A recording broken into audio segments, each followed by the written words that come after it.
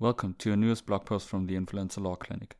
In these blog posts, you can learn more about the interconnections between social media, our favorite influencers, and the law. Sit back, relax, and enjoy our blog posts on the go. In today's episode, Luca takes a closer look at online reviews. Can we really trust every product review on Amazon, for example? And if you can't, can the legislator provide the consumer with more protection in this regard? Stay tuned and find out.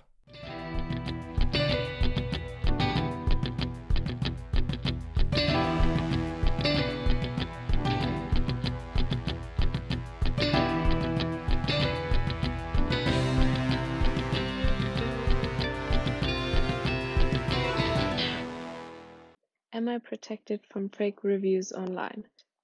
Nowadays, more and more people turn to online shops when wanting to purchase a new product, making e-commerce a significant part of the industries.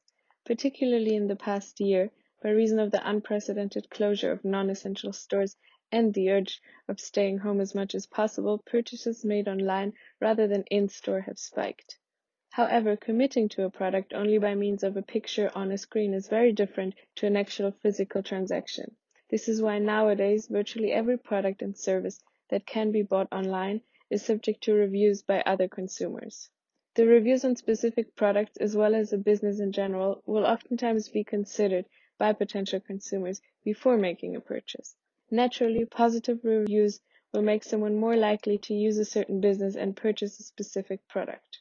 Moreover, irrespective of whether the consumer ends up purchasing the product online or in-store, 63% of purchases will begin online, typically by researching about the product and taking other consumers' opinions and reviews into account.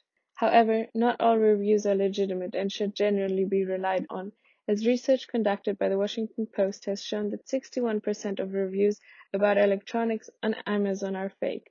Given these statistics, it comes to no surprise that false consumer reviews have a significant impact on online shopping and is thus recognized as one of the most market distorting factors in that field.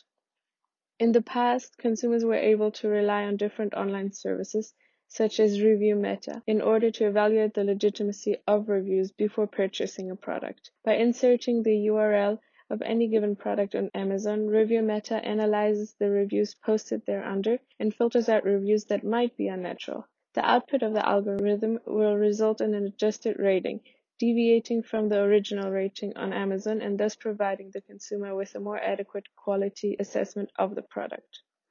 The impact of false reviews has now also been recognized by the European legislator. In order to offer greater protection to European consumers, Directive 2019/2161, the Omnibus Directive, has been issued. As such, better protection to consumers shall be ensured by providing more transparency concerning consumer reviews. The Omnibus Directive has already entered into force, and the implementing legislation in member states shall enter into force by May 2022. The directive imposed a number of obligations on online traders. Among others, online sellers will be required to provide customers with the relevant information on the means that are employed to ensure that the product reviews were made by verified customers who actually purchased the product in question. Moreover, various activities like the manipulation of reviews have been blacklisted. Traders are prohibited from posting false reviews or deleting negative ones. Additionally, reviews cannot be transferred from one product to another one. So, if all goes well, we can hopefully rely on reviews posted under that hot new product you so desperately want but definitely don't need with a little bit more ease in the future.